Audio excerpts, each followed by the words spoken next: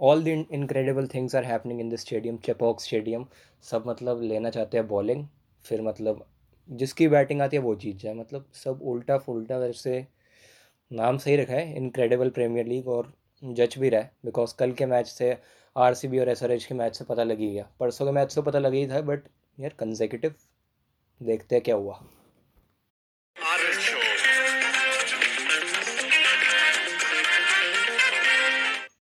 ओह, तो ओके कि मैच था फिर आरसीबी और एसआरएच का।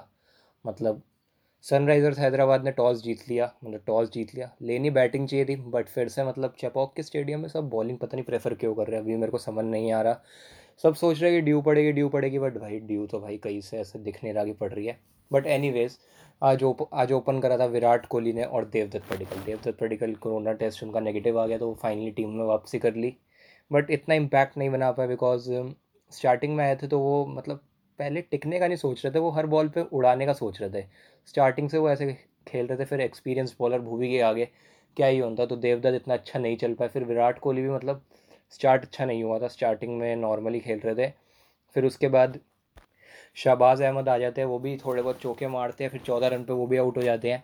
और उसके बाद फिर मैक्सवेल उसी ऑर्डर पे अपने प्रमोट करते हैं मैक्सवेल को सेकंड सेकंड नंबर पे। और मैक्सवेल मतलब एज़ यूजुअल क्या, मतलब पिछले मैच की तरह 2 मैचों से अपने मतलब रंग दिखा ही रहे हैं कि मतलब जब से इनको जब से इनको मतलब किंग्स इलेवन पंजाब से निकाला है या पंजाब किंग्स से निकाला है, तब से मतलब मैक्सवेल ने 2016 के बाद वैसे एक भी शतक तो इन्होंने आज तक नहीं मारा, एक भी हाफ सेंचुरी नहीं मारी थी। और अब तो देखो मतलब 5 साल बाद दोनों मैचों में लगातार half century. Maxwell playing such a good game, but RCB का स्कोर एक तरह से रुक गया था, बिल्कुल बिल्कुल रुक गया बिकॉज ऑफ राशिद खान बहुत अच्छी बॉलिंग करा रहे थे, भुवी का थोड़ा सा पेस थोड़ा बिगड़ा बिगड़ा लग रहा था, बट रन भुवी भी कम ही खा रहे थे। तो फिर एबीबी आए, एबीबी आउट हो गए, तो आरसीबी में कोई अच्छा परफॉर्म नहीं कर रहा था। तो मैक्सवेल आए, मैक्सवेल ने पूरी टीम को संभाला, आखिरी बॉल पे आउट हो गए वो अलग बात है, बट अपने 59 रन जोड़ के गए और टीम को 149 रन तक लेके गए, जो कि मैक्सवेल की तौर से बहुत ही अच्छा था। फिर सनराइजर्स हैदराबाद की बैटिंग आती है एज़ यूजुअल। वार्नर और साहा ओपनिंग करते हैं, साहा स्टार्टिंग में चले जाते हैं और वार्नर तो मतलब अपने उसी अंदाज में खेल रहे थे। मतलब स्टार्टिंग में ऐसा लगता है कि हैदराबाद के वन साइड मैच है, मतलब one side offence. Manish Pandya कुछ कहते नहीं बिकॉज मनीष पांडे जिस तरीके से खेल रहे होते हैं, रन बॉल खेल रहे होते हैं। एक बंदा खेल रहा है 200 के स्ट्राइक रेट से, एक खेल रहा है 100 के स्ट्राइक रेट से भी नहीं।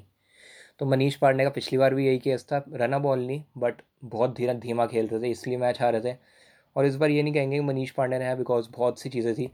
आरसीबी ने बॉलिंग भी बहुत अच्छी डाली। हर्षल पटेल की बॉलिंग देखेंगे तो हर्षल पटेल ने मतलब बहुत ही अच्छी बॉलिंग डाली है, रन भी कंसीड नहीं करे और 2 विकेटें भी ले गए। और उसके बाद Shahbaz Nadeem, he was like a game changer for a match because Shahbaz Nadeem नहीं, शाहबाज अहमद है, हाँ।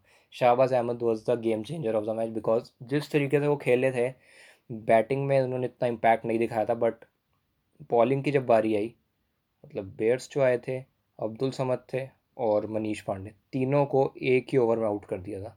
तो तब से इम्पैक्ट पड़ना शुरू हुआ था, और तब से फिर मतलब हैदराबाद की टीम एक भी बार मतलब संभल ही नहीं पाई, फिर उसके बाद तो फिर गिरते ही चले गए, फिर ये हार ही गए। और सिराज ने बहुत अच्छा इम्पैक्ट बनाया था अपनी बॉलिंग से, बिकॉज सिराज जिस तरीके की पेस डाल रहे हैं, वो ऑस्ट्रेलिया से हमें पता लग रहा है कि ऑस्ट्रेलिया में भी सिराज ने बहुत अच्छी एक्सेप्शनल परफॉर्मेंस दिखाई थी, और सिराज ने आईपीएल में भी यही परफॉर्मेंस कंटिन्यू रख रहे हैं, जो कि बहुत अच्छा है उनकी तौर से।